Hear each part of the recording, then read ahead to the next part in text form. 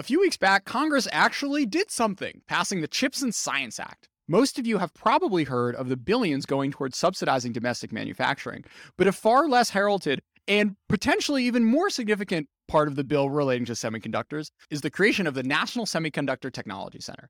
Joining us to discuss today is Eric Breckenfeld, Director of Technology Policy at the Semiconductor Industry Association. He has a PhD in materials science and hung out at DARPA, the Naval Research Laboratory, and Booz Allen in the past. Alongside Eric, we have Hassan Khan, whose doctoral work examined the end of Moore's Law.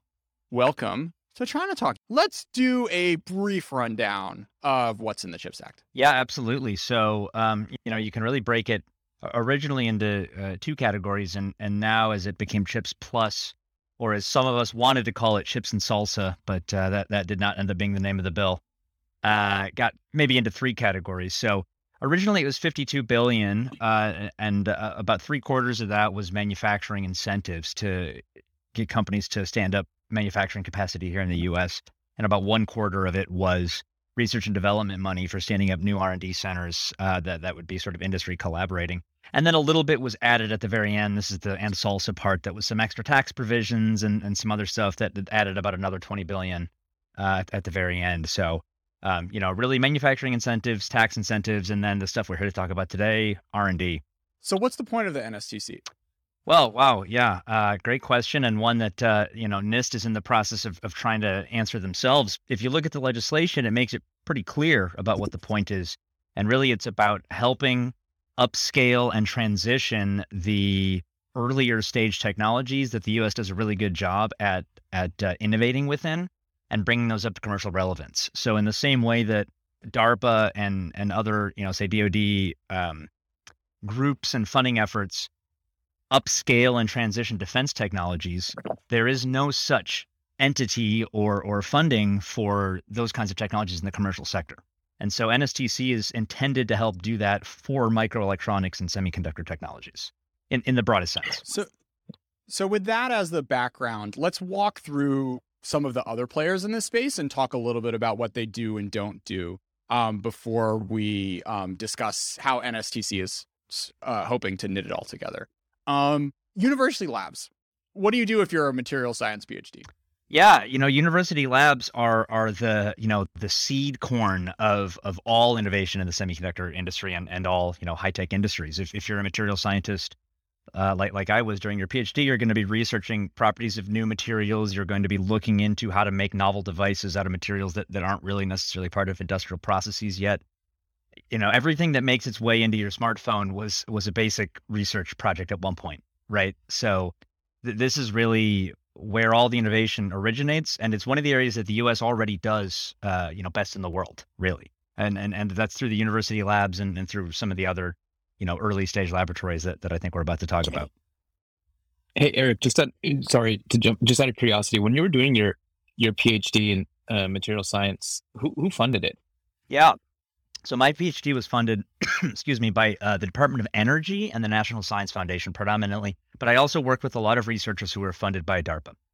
So you get a feel even on like one student's project of the numerous agencies, and I think this is going to come back to the point you're making earlier about how we have numerous agencies across the U.S. government and existing institutions that fund a lot of this research, but there's no clearinghouse today that kind of helps to funnel things like what's relevant into commercialization. It's kind of it's a little bit of a chaotic process. Very much so. And, this was left historically, I think reluctance of the government and of Congress to get involved in the later stages of technology development was, they wanted to leave that to the private sector, and they didn't want to interfere with what they thought was a competitive process. And, I think that overabundance of caution has value, but I think that, what we've seen, especially as technology development in certain sectors, semiconductor especially, gets increasingly difficult, is that there are risks companies can't afford to take, but university labs and government labs aren't prepared to address. And this is what they call now the valley of death for technology development, is this sort of scale up and piloting stage that nobody seems to want to address with funding. So on the other side of the spectrum, why aren't corporate labs the ones who are, buying these companies or funding them and bringing their stuff to fruition? So I mean, to some extent, they are. It's really a question of risk tolerance and ability to explore, disruptive technologies, I guess I would say. So what has happened in the semiconductor industry because of the enormous engineering and scientific challenges associated with making advanced semiconductors is there's been a huge consolidation of companies and specialization of companies, right? Where you can look and see, how many companies are really manufacturing leading edge chips. It's single digit. You can count on one hand how many companies are able to do that. And so what happens when you get consolidation like that is, yes, they are investing in technologies that are early stage, and they are maturing those up. Extreme ultraviolet is one example, and going down to 5 nanometer, 3 nanometer chips. But the trouble with that is that their ability to take big risks is hampered by the fact that they kind of have to bet all of their chips when they make a leap, right? So, one of the challenges that Intel faced was they didn't go to EUV as quickly as TSMC and Samsung did, and they're paying the price for that. And so, how risk tolerant they can be when you're the only remaining American player, and Intel's one example, but you can repeat this for other companies as well. It's challenging. So, I mean, they do take those risks, but increased government funding, or really more importantly, public-private partnership funding, can start to find those higher risk but also higher reward technologies and help scale them up to a later stage of maturity. I think the exact trend that Eric is talking about with the changing structure of corporate R&D is actually something Professor Ashish Arora and his co-authors out of Duke University have noticed is like widespread across industries in the US. And to basically sum it up, American firms don't invest in science as much as they used to, in part because of the risks of disruptive innovation have become harder. And that, I think, from a policy perspective, makes the importance of having good government funding for basic R&D and leveraging the expertise in our universities and being able to tie that expertise to the firms that are doing that commercialization work, and an even more important challenge, because we just don't have the Bell Labs or the DuPont Labs or even the GE labs that existed in the years past.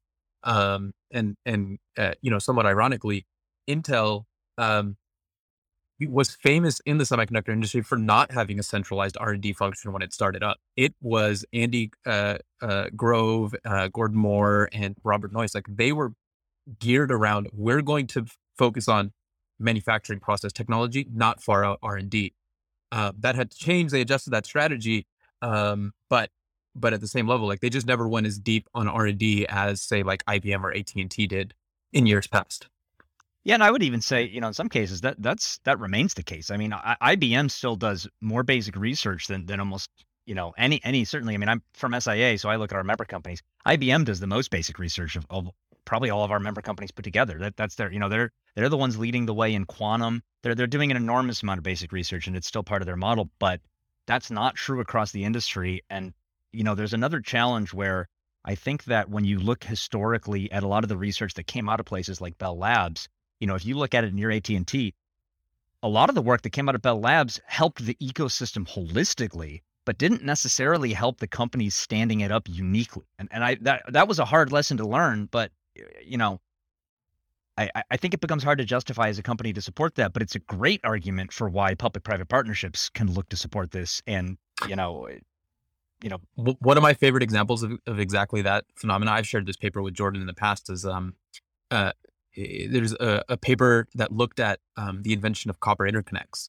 And so if you look at when IBM announced copper interconnects in the late 1990s, their stock price actually had like a major bump, like a one day, like 5% bump, because it was a major technological innovation. And they had put decades of research into being able to enable the Damascene process in manufacturing. However, within just a few years, the knowledge of how to implement that had percolated throughout the industry, because folks change jobs and they go across firms, suppliers are facilitating knowledge transfer, and so many people work together in these collaborative institutions that IBM never really got to fully capitalize on their decades of R&D on that specific breakthrough. And I think you can come up with other cases like that too, where, you might spend, take something like FinFET or EUV lithography, where specific firms might have invested tons of time to get the technology to where it's close to commercialization or even to commercialization, but then your competitors catch up and it's hard to justify that. It's hard to say to an executive, we got the proper ROI on the billions we spent on this effort.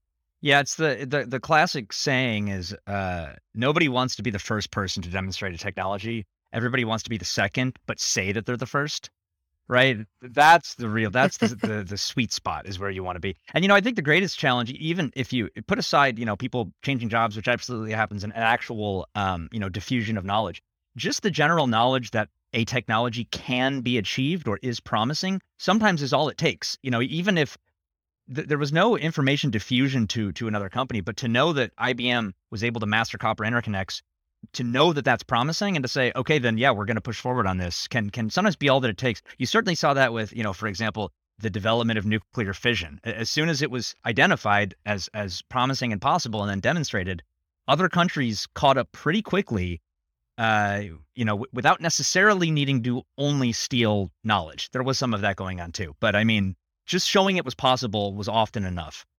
Okay, so we talked a little bit about the challenges, how the current system isn't really getting you where you want to go. Let's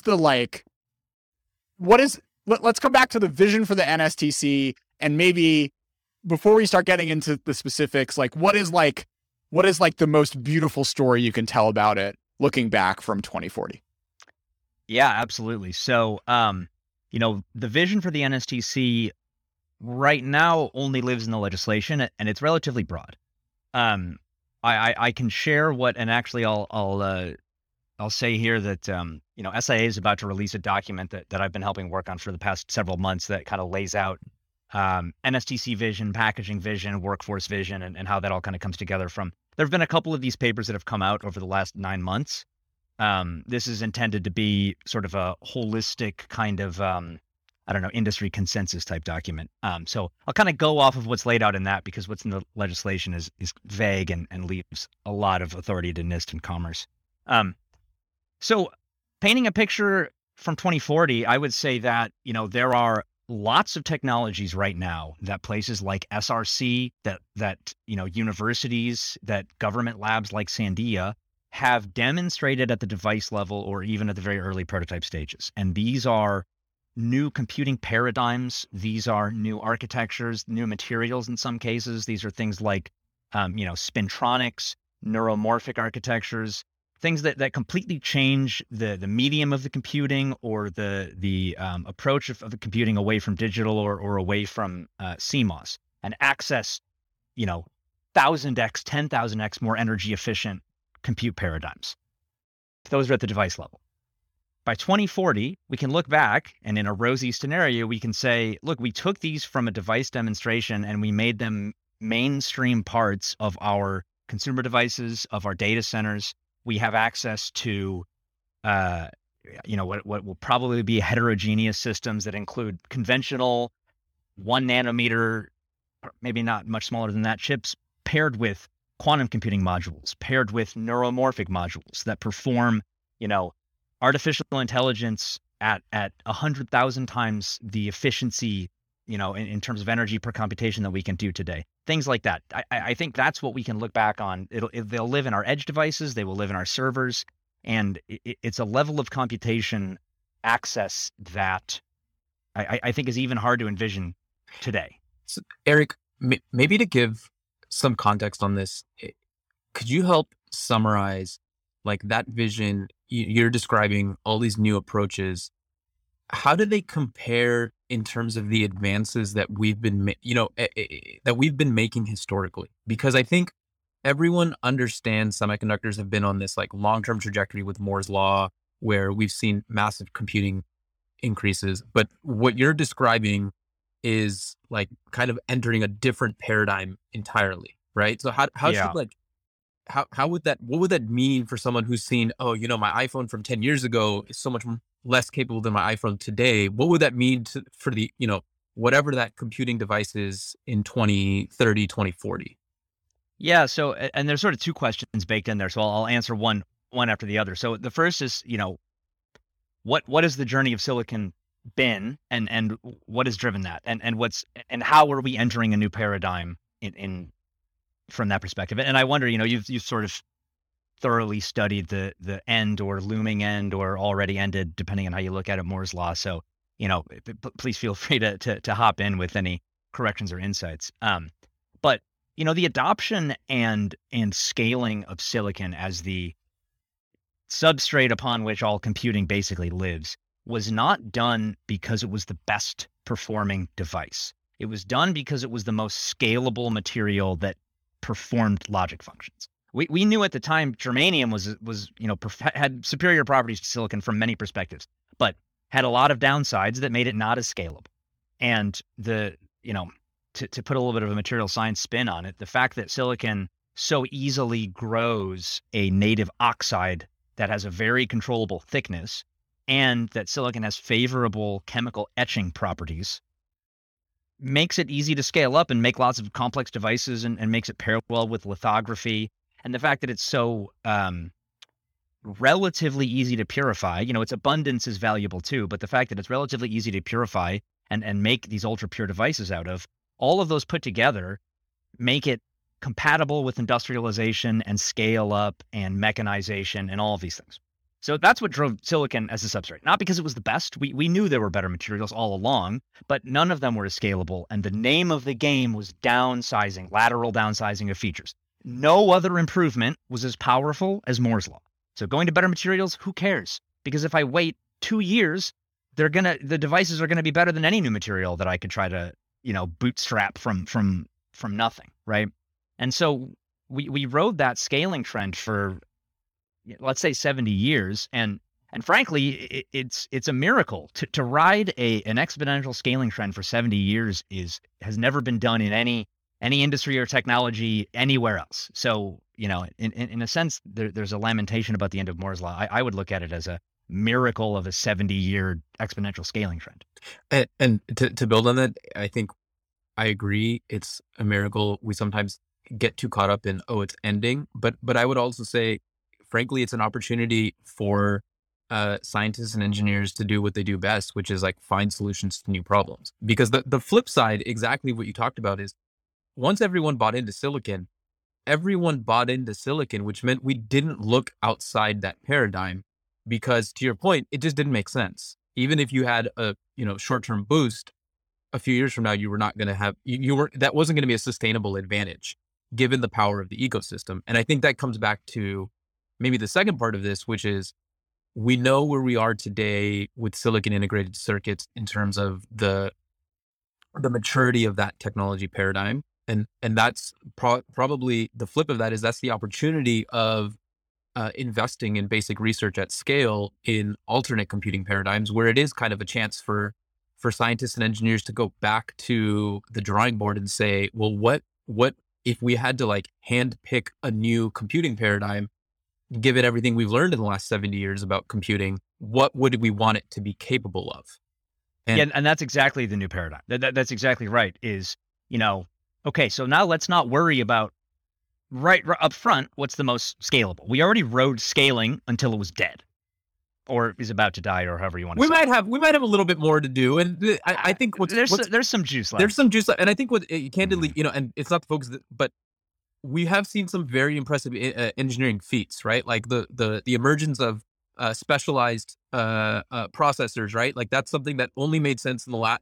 I mean, it made sense previously. We had them, but it really changed gears in the last decade when firms realized, I don't necessarily have to run every chip at the latest node. I can get a lot of advances from just doing more functional design.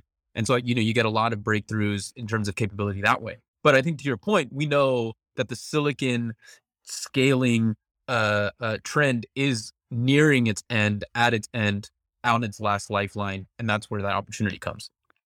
And a key part of using silicon, at least in the way that we do now, also has a baked-in assumption about architecture, which is that processing lives, let me get on camera. Processing lives here, memory lives here, for the most part. And then they have they have a bus that they talk to each other through. And you can play some clever architecture tricks, but as long as you're using the same von Neumann architecture, that data bus is going to be a limitation, especially at the most advanced nodes, and especially for things like, AI and machine learning and these sorts of applications. And that's, by the way, where, yes, at the design level, there've actually been great innovations to squeeze a little bit more juice out of. And by the way, I don't think we're close to the end of design innovations as a way to squeeze more out of this. I mean, I think that can easily get us through the next decade or so at least, just on the design side, even if we don't have access to many more nodes beyond, let's say, the next.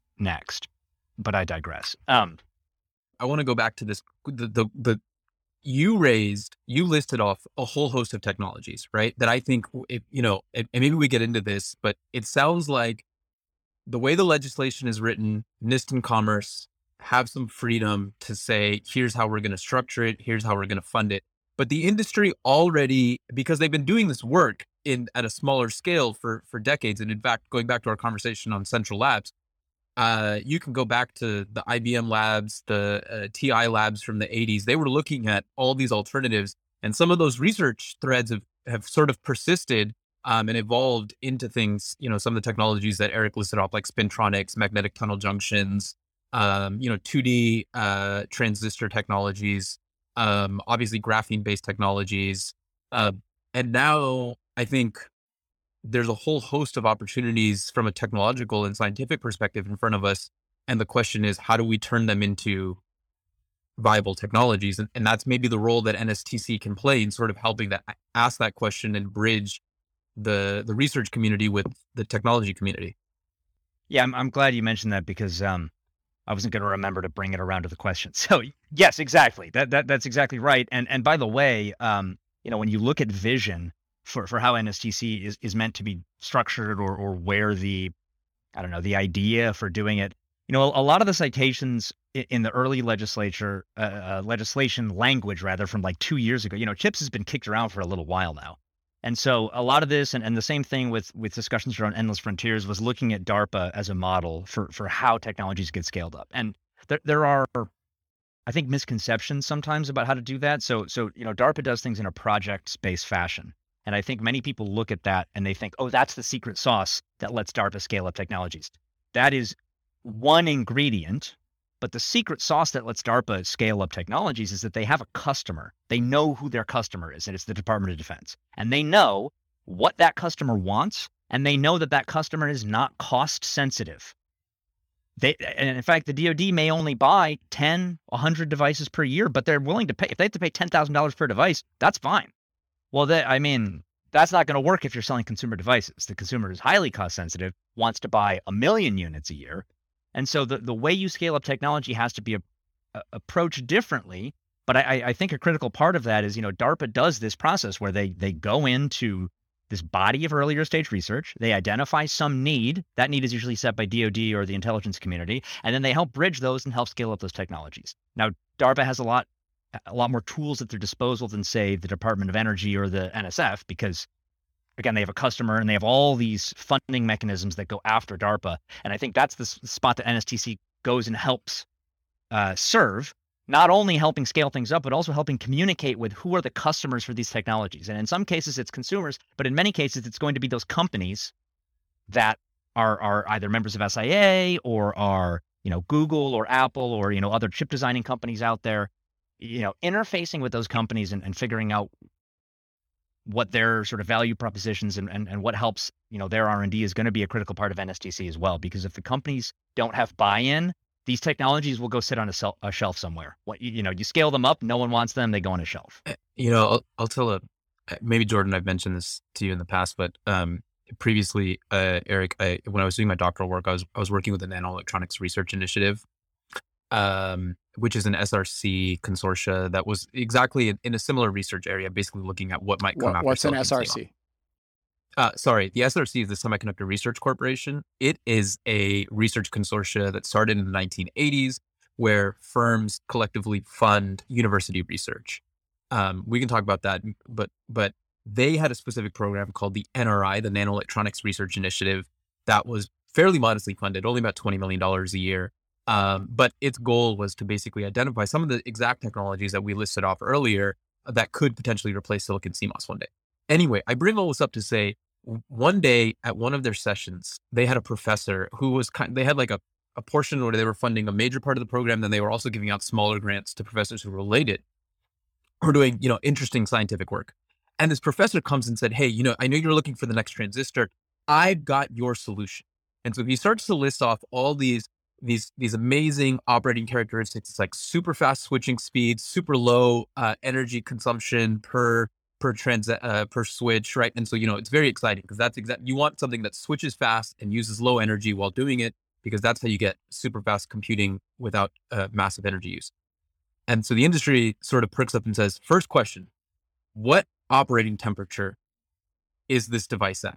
And the professor is beaming and he says, oh yeah, 77K, it's liquid nitrogen cooled, right? And so everyone in the industry who's sitting there is like, how do I put that in a laptop? How do I, right? Yeah, they're like, oh, all right. And so they okay, immediately fine. stop paying attention. But this goes See exactly you. to your point about customers, which is you have all sorts of brilliant scientists working on phenomenal things, but they don't have that, they're working on, at the molecular level, they're working on very cool breakthroughs, but they lose sight of like, the point is to put it in a device that a customer can use. Yeah. And if your boundary condition is, I need to cool it with liquid nitrogen, well, none of us are going to use it at home because we're not going to have liquid nitrogen containers around all of our laptops and cell phones and et cetera, et cetera. Yeah, it could maybe go in a server somewhere, maybe if there was a great need, but you'll see the same thing, or it'll be, oh, but it doesn't handle humidity very well. Like, okay, well, then it probably is a no-go. It's challenges like that. And by the way, it's challenges like that made silicon rise to the top, right? Is because it didn't have any of those. It worked fine at elevated temperatures, forget liquid nitrogen, but even up to 100C, it could still work okay. And, sometimes CPUs will hit those temperatures. But I think this goes to your comment on it. It sounds like one of the clearest value propositions for your vision of the NSTC is that it helps the research community understand customer needs. And here we're defining the customer in a broad sense, not just include like, you and I, when we go buy gizmos and gadgets, but like, technology, like firms who are customers of new technologies. Yeah. And that is, for the most part, by the way, what I mean when I say customer. I don't generally mean consumer. I mean, yeah, the companies, they will have products that will have consumers as a customer, but they are the customer of the technology. And yeah, what their needs are and what they could see themselves using. And, I'll also say, we've been saying NSTC a lot, and we'll probably get over to packaging, but, I really see NSTC, by the way, as more of a 10 to 20 year time frame technology innovation kind of bridge maker. And the packaging side is where I think the next 3 to 10 years of performance improvements are really going to come out of. Let's talk a little bit about the NSTC's antecedents. You mentioned SRC. What are lessons from Sematech? Take it away, you two. Yeah. So I'll jump to Sematech first. Sematech was created specifically to address the fact that the Japanese electronics industry had really overtaken the U.S. and I'll spare all the geopolitical concerns at the time, but basically, there was an idea that U.S. semiconductor manufacturing needed to improve, and specifically, it needed to drastically reduce manufacturing defects. I mean, there were other parts of it, but that was one of the biggest, thrusts, is manufacturing technologies to improve. And so the strategy of Sematech was to say, let's bring together companies in a pre-competitive way. Let's bring together some U.S. agencies. Let's bring together DARPA. Let's bring together Sandia National Labs, and let's look at manufacturing technology research, pre-competitive, and tackle this problem together. So because we all agree that we want the U.S. to be more competitive, and that as short as possible of description, that's basically what Sematech sought to do. Now, in the very beginning, they were formed with sort of this broad goal, but they didn't really know how to go about achieving it, and they had probably a year's worth of intense workshops and meetings and convening all of the voices from the companies and government stakeholders as well to identify a true roadmap of what they wanted to do, and that set a unifying vision for how to proceed. And so from that perspective, they had a clear goal. At least after the first year, they had a very clear goal, and they moved towards it. And I think it's hard to say Sematech kind of died. I would say Sematech kind of won, and then absent a very clear goal, didn't necessarily have a purpose anymore. the way I think we summarized it was Sematech was created with the explicit purpose of overtaking Japanese competition. In the 1990s, it was very clear that the United States achieved that goal with the assistance of Sematech, but also candidly with the way the industry innovated, right? The rise of fabless firms, their ability to leverage foundry partners, their ability to specialize in product portfolios to capture nascent markets, all of those things kind of combined together to deliver that win. I mean, then we saw that in the early 2010s, like, you know, people were asking like, well, Sematech kind of served its purpose and won. And I think this brings exactly to your question, Jordan, like we have a different challenge in front of us now for the US semiconductor industry. And probably Eric, you can talk about like, hey, the challenge has changed. So the institutional response has to change. And maybe that's why we need something like NSTC. Yeah. And I'll say a few things. One is that the NSTC funding is a lot bigger than what Sematech's funding was at the beginning.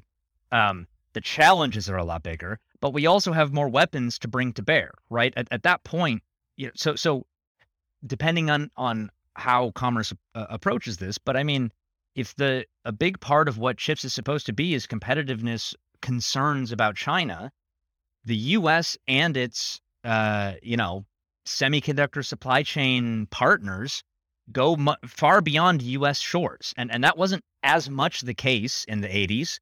And now, we have IMEC, we have ASML, we have partnerships with TSMC. A lot of American firms depend on that. We have a much greater dominance in things like design tools. So the challenge is larger, but I think the U.S. has far more tools to bring to the fight now than they did back in the 1980s. So that's what I'll first say. I think you touched on something that I feel very strongly about, which is there's been in the last few years, sort of coinciding with the semiconductor shortage, which I've been glad this conversation has steered clear of, because the NSTC solves a very different problem than that shortage. But as a consequence of that shortage, you saw a lot of policymakers kind of lump technology leadership and the shortage all into one discussion, when I think everyone here agrees they're related in that the industry shares those problems, but they have different root causes and different solutions. But there's been this creeping conversation around almost like it's an autarky, right? Like we want our semiconductors only made here. And I think it's refreshing to have actually our approach as the United States, our competitive advantage is that we are able to link a global value chain. And then our institutions will be best served when the global value chain, whether that includes suppliers from Europe or Asia, or even manufacturers from those countries, are tied into those institutions and are leveraging our research expertise. Yeah, and I think that it has never at least been the advocacy of SIA, and this is I'll say, as Eric, I agree with this as well. To put up walls around the U.S. and say do everything here, even if we wanted to do that, which I don't necessarily think it's something worth wanting to do. We simply don't have the workforce. I mean, no victory that included putting up walls and doing everything here would be a victory worth having. It would mean falling behind, because the rest of the world isn't going to stop working on it just because we say we want to do everything here. And I guarantee that even if we succeed in some areas, maybe our design tools are great, we're going to fall behind in others. And so, yeah, I mean, I agree that the strength of the U.S. is that we can bring together all of the parts of the supply chain who want to participate in a free and open global market. And we can say, look, we're not saying that we have to be the best at every single part. Now, there's value in a robust supply chain. Okay, maybe between you and me, Taiwan gets a lot of earthquakes, all right? Maybe there's value in spreading it out a bit. I've heard they've got some water shortages, and potentially some unfriendly neighbors too. So I've heard some rumors about some nearby neighbors who may have a bone to pick. But so I see that as a big strength of the U.S. now, and I also think that there's an opportunity, because so many of the nations that participate in the supply chain at a very high value level are putting money on the table. It's not just, actually, we're late to the game. Most of them have put money up before the U.S. has. And so I think there's a great opportunity to make a holistic investment in the supply chain. And I think coordination is a necessary part of the next step, because there is a risk of over investing in certain parts of the supply chain and having bottlenecks in others, and that can actually be pretty disruptive. And so, I mean, I think that the U.S. really taking a leadership or a joint leadership role in the supply chain and using it as a negotiation stage to bring everyone to the table who wants to play fair is one of the greatest strengths that the U.S. has access to right now. Now, that's different from R&D and innovation leadership. They're both important. They just take place over different timescales, right? So the near term, and this is what I get asked this question all the time of, like, how is CHIPS going to fix the shortage? Well, the shortage happened in 2021. The CHIPS Act can't fix that. That already happened. That's baked in. So we're addressing the next shortage, and we're also addressing a risk of losing U.S. leadership in microelectronics, right? Those are the two things we're addressing. And so, the manufacturing incentives and these sorts of things, that's more of a short to medium term play. NSTC and packaging, that's a longer term play. And I think that, nobody cares who has access to 45 nanometer chips these days. Someday that will be 7 nanometers, right? Someday no one will care who has 7. And our goal, and part of what NSTC helps achieve, is to be the owners or part owners of the new technology that we don't want anybody to have, and make sure that China's not the one who owns, and whatever it's going to be. We talked about some promising technologies, but quantum, of course, as well is a contender in the ring for something that we want to have leadership in, and so that's what NSTC helps with. But that will, by the way, only make sense in the context, just like the supply chain side. We will need to partner research internationally. Right. I mean, and we talked a bit about other players, Semitech, SRC. I think you can't ignore international players as well, like IMEC, like Fraunhofer, like CEA-Leti, Korea and Taiwan have their own contributors. I think those will need to be, brought into the fold in a sense as well, because spending money to duplicate research.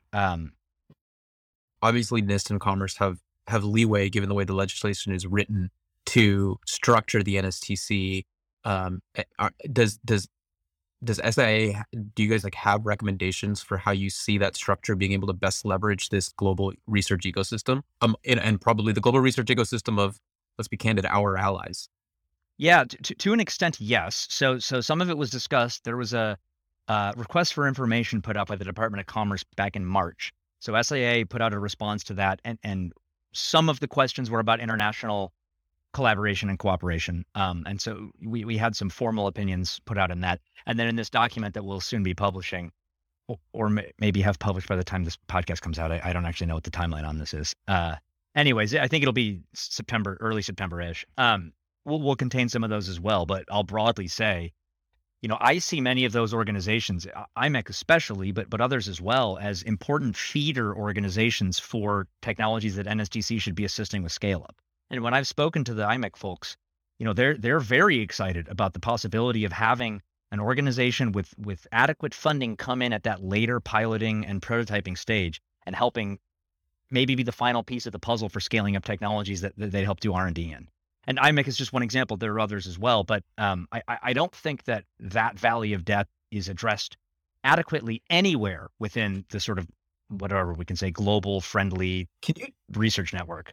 And we talked a little bit about, here's, the basic science that's done at universities, right? They're going to focus on materials, et cetera, et cetera.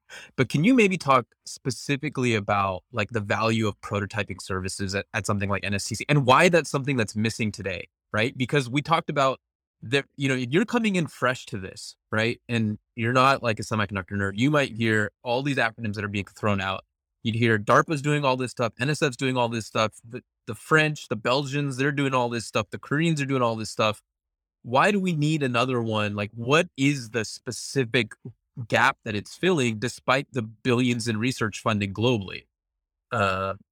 Yeah. It's an excellent question, and I do think that it becomes very easy to lose track of everything that's going on and to ask ourselves, are we really doing something that's not already covered by someone, right?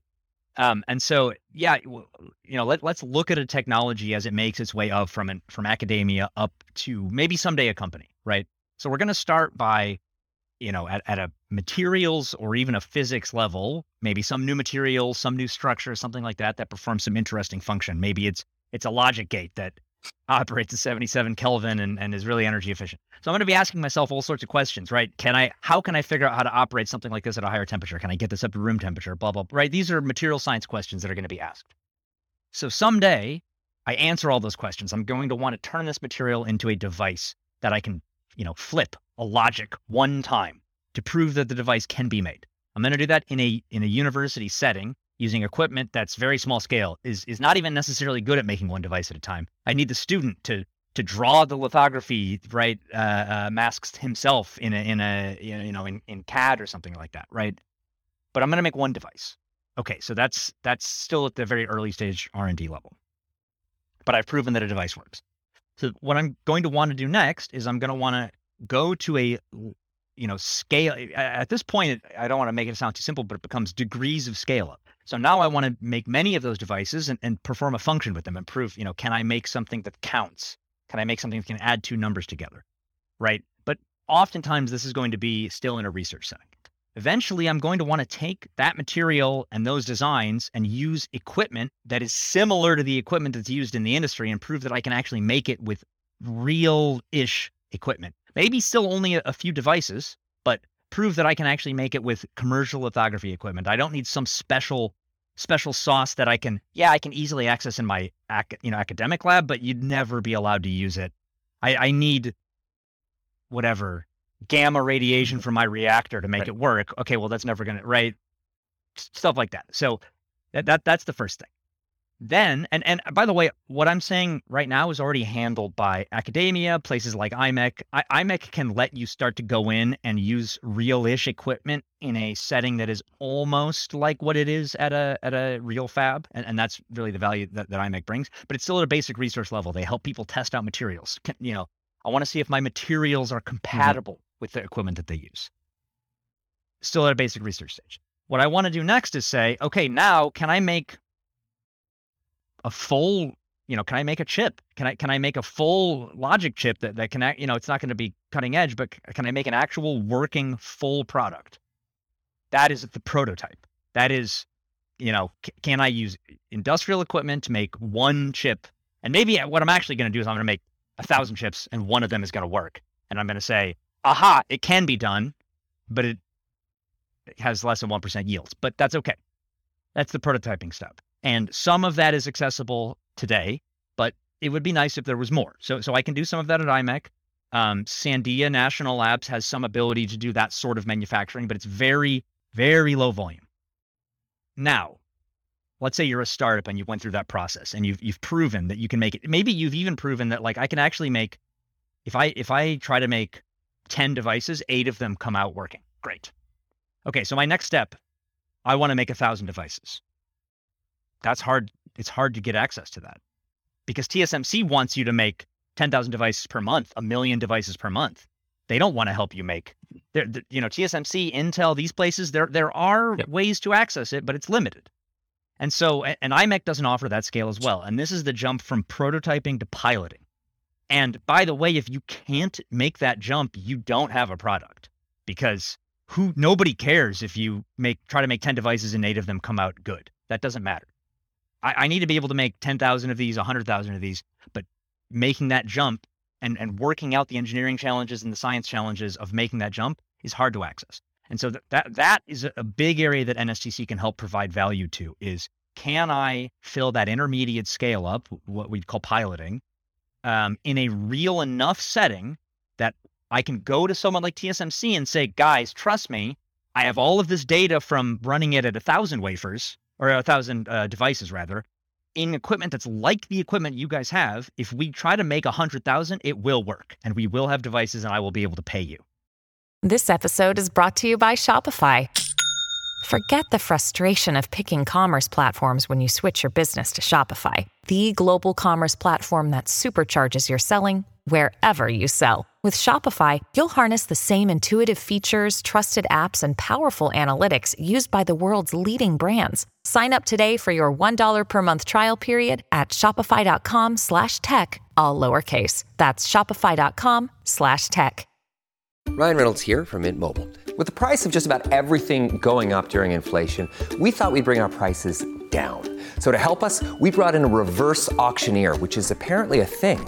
Mint Mobile Unlimited Premium Wireless. How to get 30, 30, bit to get 30, bit to get 20, 20, 20, bit to get 20, 20, bit to get 15, 15, 15, 15, just $15 a month? Sold! Give it a try at mintmobile.com/switch. $45 up front for 3 months plus taxes and fees. Promo rate for new customers for limited time. Unlimited more than 40 gigabytes per month. Slows full terms at mintmobile.com.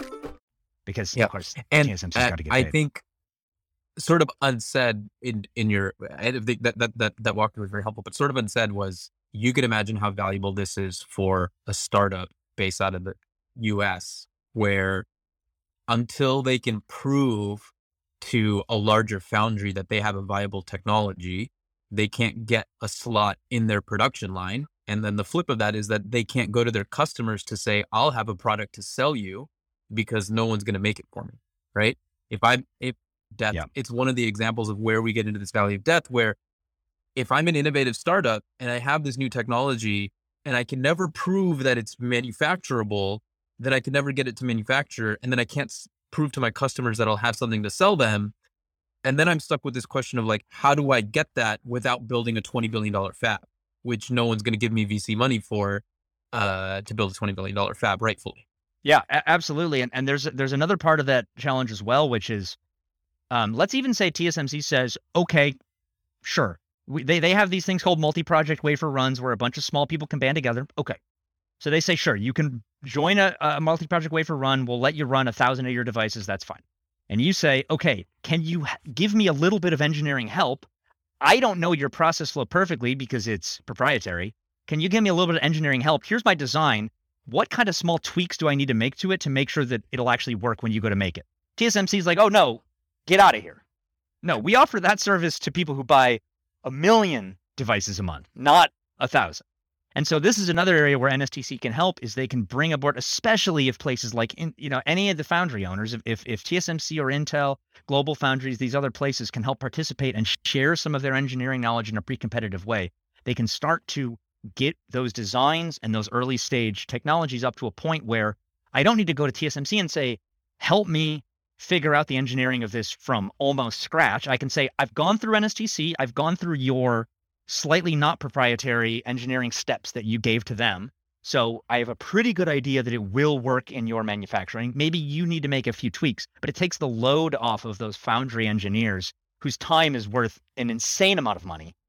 And gives you a better glide path. There's an to interesting analog that I just, as you were walking through this, that I realized. If you go back to Semitech, when Semitech was trying to figure out what they were going to collaborate on, they were thinking, how can we, of all these manufacturers, come together to make make a competitive next process node technology, right? And there was a lot of discussion there on like who would share what, but the focus there was, as manufacturers, how can we share pre-competitive knowledge to optimize our collective process capabilities? What we're now talking about at the NSTC is how can we share pre-competitive foundry technology and processes so that designers and technologists can invent entirely new technology. So it's taking a similar approach to knowledge sharing, but because the value chain has evolved from, we have 20 leading edge manufacturers to 3 and just a handful of foundries, like the institution's approach has also evolved alongside of it. Yeah, I think that's actually that's a very good way of looking at it. I would say NSTC does still include innovations in the manufacturing, but it has moved beyond that. So, Semitech was this core of manufacturing technology. I think NSTC includes that, but then it adds this shell around it of other stuff, design. And you're right. I mean, the design value chain has exploded so much since the 90s. It is. I think it's leaving money on the table to only go after those manufacturing technologies and leave design outside of it. And at least hopefully, and certainly this is contained within the SIA recommendations for NIST, NSTC needs to help address, how do we bring value to designers? And if you want to help the startup community, by the way, most startups are on the design side. How does this vision go back to the goal that we have now of, we're talking about the NSTC in the context of how do we maintain our competitiveness with like China? So how do we, what we just walked into the value of the NSTC, like how does it help the US, our startups, and the global value chain that we just talked about compete against China specifically? Yeah, I think that, well, I mean, so first of all, helping startups find glide paths to scaling up and helping them find customers helps them stay in the US, because oftentimes when startups get to a certain point of maturity, that nobody wants to support them anymore, because and another thing is that every scale of technology development gets exponentially more expensive. And so R&D is not as expensive as piloting costs, 20 times more than prototyping.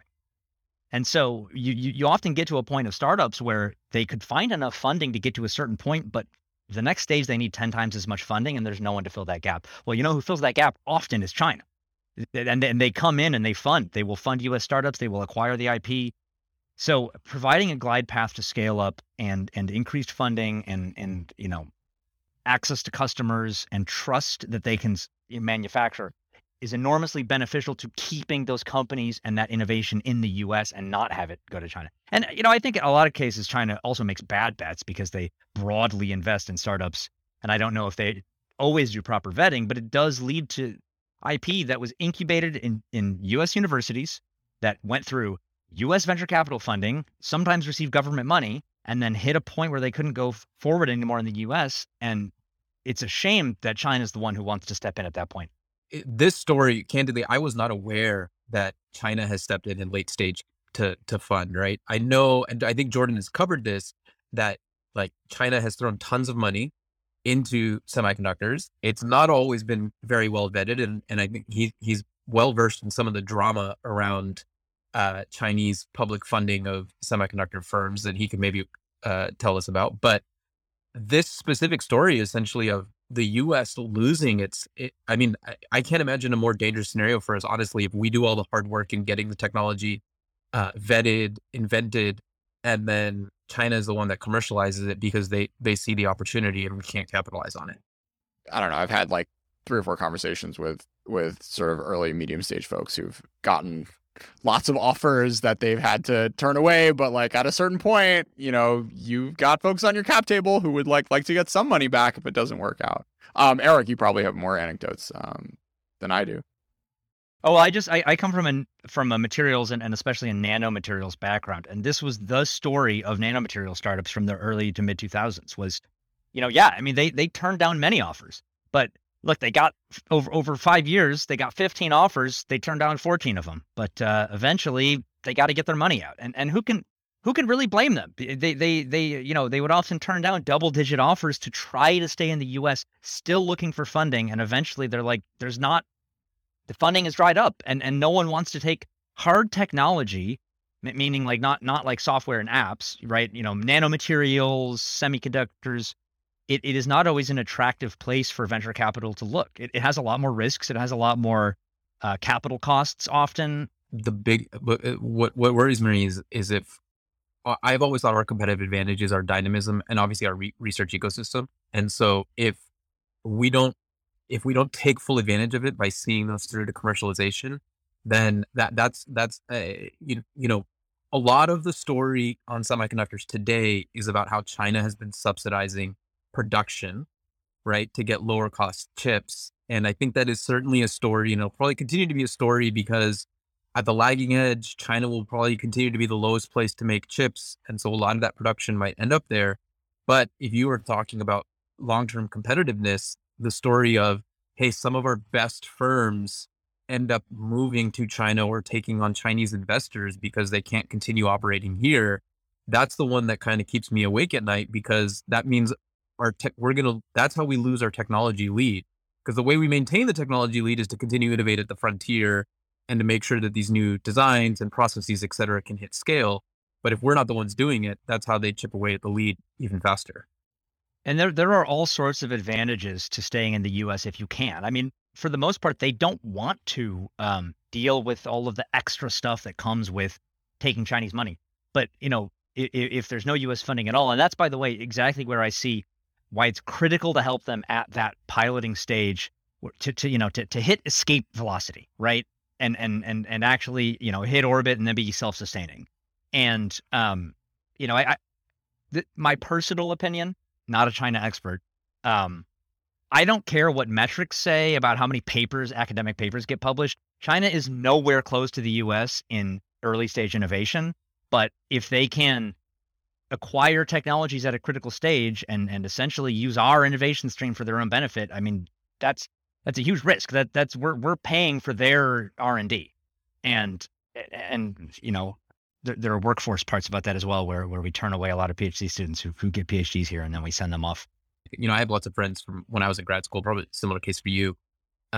They would go into OPT, right? Because they were doing STEM. So they would go into OPT, they'd have a couple years to do OPT, but then that would finish. And then there's this scramble. There was a constant scramble to just be able to stay in the US. And I think it's aside from this whole conversation on institutions, but I think the lowest hanging fruit we have is to just clear that hurdle, keep the smart people who come here to study in the US. And that's how we maintain our dynamism in a way that no other country can compete with.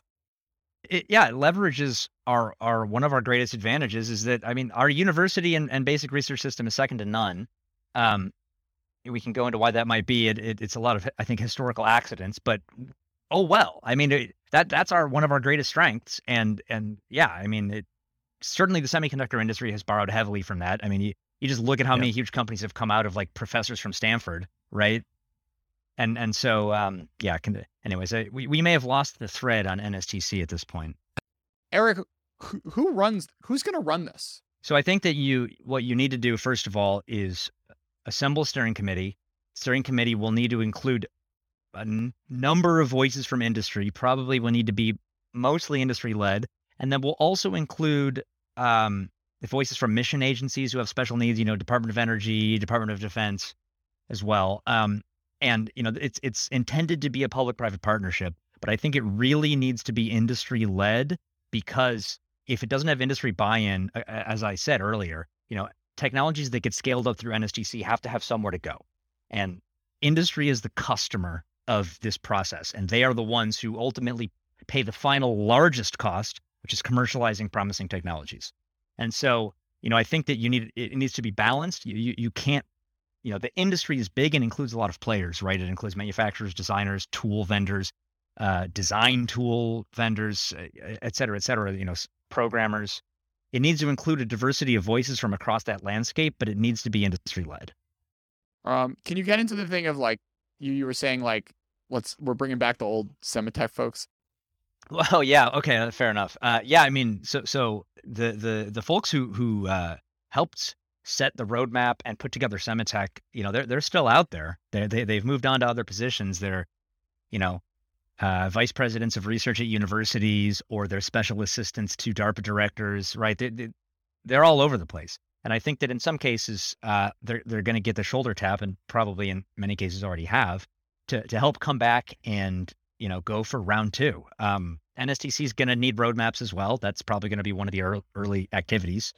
They already participated in that for Semitech. And, a lot of these guys too, some of them are retired. I actually think bringing some of these guys out of retirement for a bit is a good way to go about it, because they no longer have skin in the game at a particular company, which is really valuable for doing this in a way that everybody can trust that it's above board. So speaking of hiring and sort of personnel, what is FAR? Why is it so awful?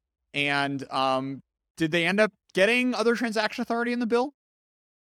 So FAR, Federal Acquisition Regulations, I think, and then DFAR, which is Defense, FAR.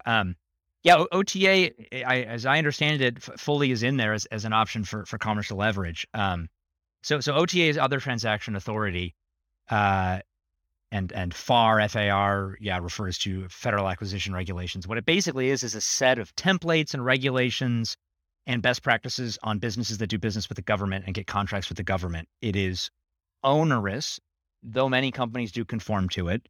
And the contracting process to look into a company and make sure that they conform to FAR takes a lot of manpower.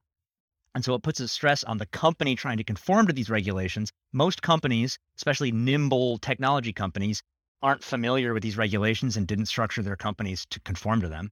And then also on the contracting side, you need contracting staff in the government to go look into the companies and make sure that it's all above board. So it puts huge workloads on the companies and on the government. So OTA says within a few sets of requirements, no grants over 500 million and a few others, you have to have non-traditional, non-defense performers on it. You can short circuit all that. So you don't need to conform. You don't need to do the FIR template. You negotiate with the government like a normal contract negotiation, setting aside all of these extra requirements that have been enshrined in law throughout the years. So it's not something that you would necessarily want to do in all cases. Long-term government contracts for, laundromat services for military bases probably makes perfect sense to go for a FAR approach. But for innovative technology that needs to move fast and sometimes renegotiate contracts, and in particular have negotiations about intellectual property, you going through the FAR process will mean that these contracts will never be fulfilled. Not only will companies probably not want to agree to them, but contracting staff in the government is a huge bottleneck right now. And so saying now we have $52 million worth of money going out that needs to conform to FAR and have contracting staff put on it, there's just not enough government manpower to do it right now. I mean, it'll take you a decade to get the money out the door. And so having access to the other transaction authority, which removes a lot of those limitations and smooths the process over, is going to be critical for doing this in a time-sensitive way. Well, Eric, the reason we're not having laundry innovation is because of FAR. Sticking them, you're sticking them on the FAR bucket. Let's talk about IP. Getting government money is weird when it comes to who owns the rights to what you produce, isn't it? It can be. So typically, OTA will allow companies to retain any IP that's co-developed with the government for 5 to 8 years or something like that. So it's more, they don't have as long term of a IP exclusivity, but they have it for a number of years, and sometimes in a fast moving technology area that can be enough time. It won't necessarily be, for example, the Qualcomm model of IP licensing. So I'll say that first. And then the other thing is that a lot of this is supposed to be, of what goes on at NSTC, is intended to be pre-competitive. So actual creation of patents may come after the NSTC stage, maybe. I'll kind of say, but both of those things. And I myself, I don't really come from a strong intellectual property background, so this is just things I've had said to me. I work mostly with lawyers, so I absorb by osmosis things that they say, but my true understanding of it is very limited. Gotcha.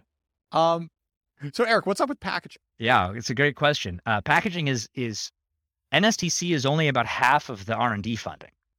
So I'm as guilty of this as anyone. I've sort of been referring to R&D funding as NSTC and associated efforts.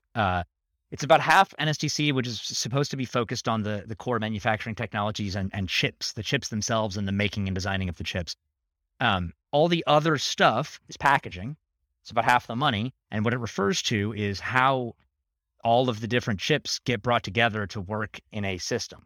So packaging is kind of open-ended, and there are not always hard technical definitions of where packaging ends and other things begin. Apple may take a certain approach. I personally think most of Apple's contributions to making the chips that go into their phones much better, at least half of that is just extremely good packaging and how they bring together different chips all onto one interposer and what I would call heterogeneous integration. So bringing dissimilar chips together and co-designing them. But packaging is it's bringing together the memory and the processing and maybe the specialized chips. If you have a specialized artificial intelligence chip, if you have a specialized, who knows, someday quantum chip, bring them all together, getting them to work as a system. That's packaging. It's for folks who aren't fully aware of like the technical details too. A lot of when we talk about like building like a $20 billion fab, right? That's focused on taking a silicon wafer and making a chip on that silicon wafer. But then you will take that chip and you will cut out the die and package that die so that that chip can be electrically connected with, exactly as Eric said, the rest of the system. And so traditionally, packaging's kind of been it's not as sexy in a way, because when we talk about Moore's law, when we talk about making smaller transistors, all that work is happening, in the silicon on the chip, or on the die. And now, where exactly to the conversation we were having earlier, as a lot of that has slowed down as it's gotten more expensive, there's been a lot of innovation on the packaging side, because firms have essentially realized, here's a really great way to get more capabilities without having to build a $20 billion fab, because we can think of smarter and better ways to package chips to connect them to the rest of the system. Yeah, and if you pull apart your laptop or your phone or your CPU, the stuff you're looking at is packaging. If you pull out your processor, that package with all the pins on the bottom of it, that's a package. That's not the chip. The chip lives deep inside there. If you went at it with a hacksaw, you could finally get to the chip, but that's all packaging. And so those pins that allow it to electrically connect to the rest of the system, we'll call those interconnects, or there's some other terms, but the density of those interconnects and increasing the density of those interconnects is a question of packaging, and it is important for improving systems. And bringing dissimilar chips closer together with more, high density interconnects is a big question of packaging that is being increasingly addressed now, because we're looking for those areas. If Moore's law is over, which again, we're not saying it is, but if Moore's law is over, we're looking for those areas we can squeeze more performance juice out of the system. So yes, that's design, but it's also packaging improvements. And, a lot of the energy loss happens in packaging, moving data back and forth. So I think earlier you made this comment of, NSTC is going to focus on or fund the stuff that's, let's call it a decade plus out. But the packaging R&D funding will be applicable or commercializable on a much shorter time frame.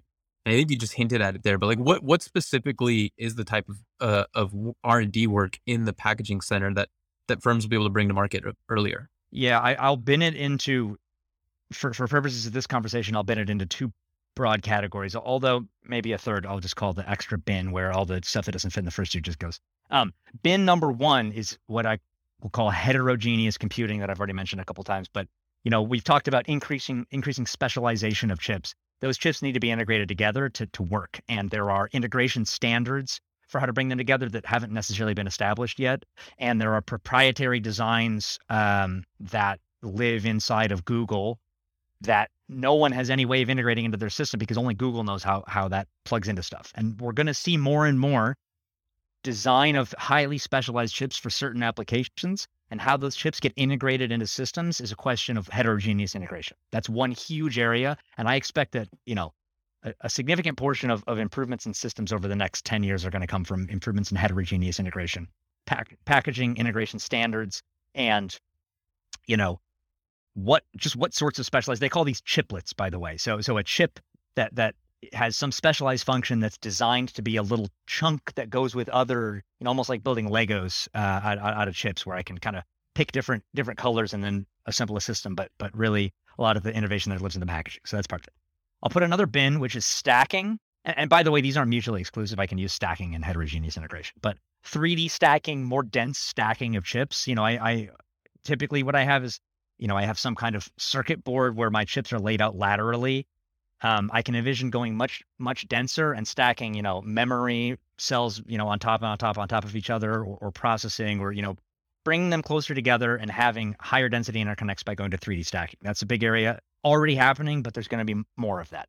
And things like, heat dissipation is a big question for approaches like that. And so that's a big part of packaging too.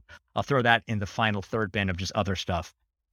Heat dissipation, you all know how warm your cell phone gets when you use it a ton, right, in your pocket. So heat dissipation is a big part. Environmental robustness. So I want to put chips on the bottom of my car and drive it through the desert, right? There's vibration, there's temperature, there's dust, there's humidity. So better packaging for environmental robustness, and then also packaging for space applications is going to be a huge thing as well, right? Because a lot of applications right now are in low Earth orbit, where I just let devices burn out. It's not that expensive to launch things into low Earth orbit, so I typically just let devices burn out and then I just send a new one up. But when I start to look at what they call cislunar space, so sort of between low Earth orbit and the moon, stuff I launch out there is a lot more expensive. I want it to last a long time, and there's a lot of radiation out there. And so vacuum and radiation tolerance in packaging is going to be an area as well that we're still at the very early tail end of that, because space electronics is a growing but small industry. But I think that over the next maybe 15 years, but starting now, that'll be a factor as well. What about the sort of packaging space is, and the dynamics of the sort of like industry or the research to industry pipeline are different, such that different things are such that first, this is like not just living in the NSTC to begin with, and second, how they're going to kind of try to tweak it to make it better fit the current realities. Yeah, so I'll say one caveat just at the beginning, which is that packaging and chip design have been kept separate for quite some time, and then kind of packaging brought in at the very end of a product design stage. That no longer is going to be the case. And actually, NSTC and the packaging effort will need to be very closely linked and talk to each other, because there will be packaging needs that will motivate chip design and vice versa. So number one, they'll need to be linked, but there are huge differences in the innovation pipeline for packaging. Mostly that the U.S. doesn't really do much packaging at all in university. Even the U.S. companies don't do packaging here; they do them overseas. And a big part of that is that packaging was seen as the kind of the cheaper part of the product, and mostly done by hand. And as we go to increasingly dense interconnects and smaller, close integration of chips that need alignment, that's going to a more automated process. And now, which is sort of advanced packaging, which is kind of a nebulous term, but is going to increasingly rely on automation for assembly. And so I think that's really the opportunity to bring it back to the U.S., where doing it by hand, a lot of times it's gone overseas to take advantage of low labor costs. But now when you look at a more automated packaging assembly and test, as I was saying, as we go to automation, there's gonna be value now in bringing it to the U.S. or Europe or wherever that might be, where there's that engineering workforce that can oversee that automation capital. And I think that a lot of research is going to go in that. Maybe one of the it goes to the conversation we're having on subsidies. It's one of the secrets. Like, even now, a lot of the fabs that operate in the U.S., they'll make the wafer, they'll make the die, but those die will be packaged overseas, right? If you you go look at Intel or TI, some of these firms that have some of their big manufacturing plants there, a lot of their packaging is not done here. It's exactly as you pointed out. It's done at lower cost locations because it's a very manual process overseas, and that is one of the opportunities, if we can scale up advanced packaging, as you said, to bring that production to the U.S. And I'll there's one thing I realized I left out and then kind of added at the end but didn't explain. So I say packaging, assembly, and test is a big part. So testing products that have been assembled, a lot of times right now, that's done. You'll get someone in there with little probes with a digital multimeter by hand. That's the history of the industry. That is going away. Test is not going to be done that way, but test is a critical part of packaging, because when you plug that chip into the package, how do you know that all of the little pins are communicating? How do you know that it actually is interfacing with the memory or all of the memory, or there's not a bad sector, these sorts of things? That's a critical part of it. Right now, a lot of it's done by hand, but that will no longer be the case. And how you do, as you go to scale up, I want to 3D stack things. How do I test the interconnects in that 3D stack? They're hidden, they're buried within chips almost. So how you do that is going to be a complicated engineering question, and will be the subject, and will need to be the subject of engineering research. So how might the packaging R&D work? We spent a lot of time talking about how NST might be structured and how it might take advantage of that. What would the structure of the packaging R&D center look like, and how might it differ from NSTC? Yeah, so NSTC, I think, so in terms of leadership structure, I don't really see them needing to be all that different. Some people have suggested they be merged entirely. SAA is not advocating for that, but I don't think they need to be merged entirely, although I don't think that would be a problem. I think the point of having packaging as this separate piece in the legislation is to just make sure that packaging isn't left out, which is very important. I mean, I totally agree with that. So I think the structure could be the same, or even could have the same steering committee or similar, at least maybe the formation of the steering committee could be based on the same selection criteria. But the key difference, I think, is that the NSTC will, in many cases, be able to either upgrade existing sites or leverage sort of an annex in existing sites. So, it's possible that maybe, some of the NSTC intel wants to say, okay, we're going to put an annex in one of our fabs that's called the NSTC annex, and we let people come in and use it. That might happen, or Micron or whoever else. That's not really possible for packaging because we just don't have that capacity. I mean, we just don't do much packaging here in the US. So packaging will need to be a lot of new facilities. The good news is that packaging is not expensive to do. And so even if you stood up all new facilities, you wouldn't be as expensive. The interesting thing is that it's about half the money for NSTC and half for packaging. You're going to get so much more packaging innovation for that price tag because chip manufacturing is insanely expensive and packaging is very cheap. And so even though we don't do it, as long as we spend the money in the right way, your packaging innovation will come. You'll get a lot more bang for your buck, I guess I'll say. Eric, how do these numbers, where do these numbers come from? I as not a lobbyist myself and having never been a Hill staffer, I know that the congressional negotiation process is a complex and arcane beast. And so how these numbers finally shake out, they get a lot of input and I came in late to the process. I was watching from a classified skiff for most of this process, not really understanding how they were arriving at this. But from what I saw, there would be closed door meetings with the intelligence committee where they would get briefings from the intelligence community, and then they would come out with numbers. What are they based on? Who's to say? But who's the super into packaging? I think NIST. Okay. If I'm remembering correct, I think there's a West Coast senator, I'll just say, who's very, very into packaging, and really made a point that it continued to say in the legislation. Would it have stayed that's hard to say. I'll say that I'm glad that packaging got a call out. I don't necessarily think that it would be devastating if its money was merged with NSTC. And actually, when you look, I think starting at year 3, those pools of money are merged together. And it kind of says, NIST, after this point, you can figure out how you want to divvy up the money yourself, which I think is fine. But yeah, where those numbers come from, who can say? I will say that $52 billion is a lot of money for the taxpayers to give, but it's not that much money for the semiconductor industry to receive. And so there is a challenge there. Everything the semiconductor industry does is insanely expensive.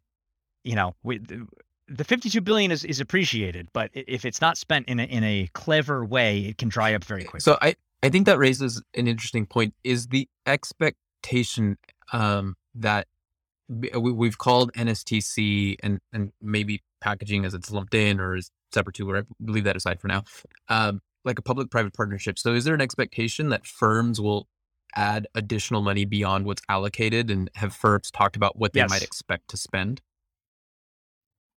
So I'm sure internally they have, but yes, and NSTC, and especially if it's going to be self-sustaining, which is part of the idea. I mean, NSTC is not a 5-year effort that dies. The goal is for it to continue to persist, much like IMEC has, right?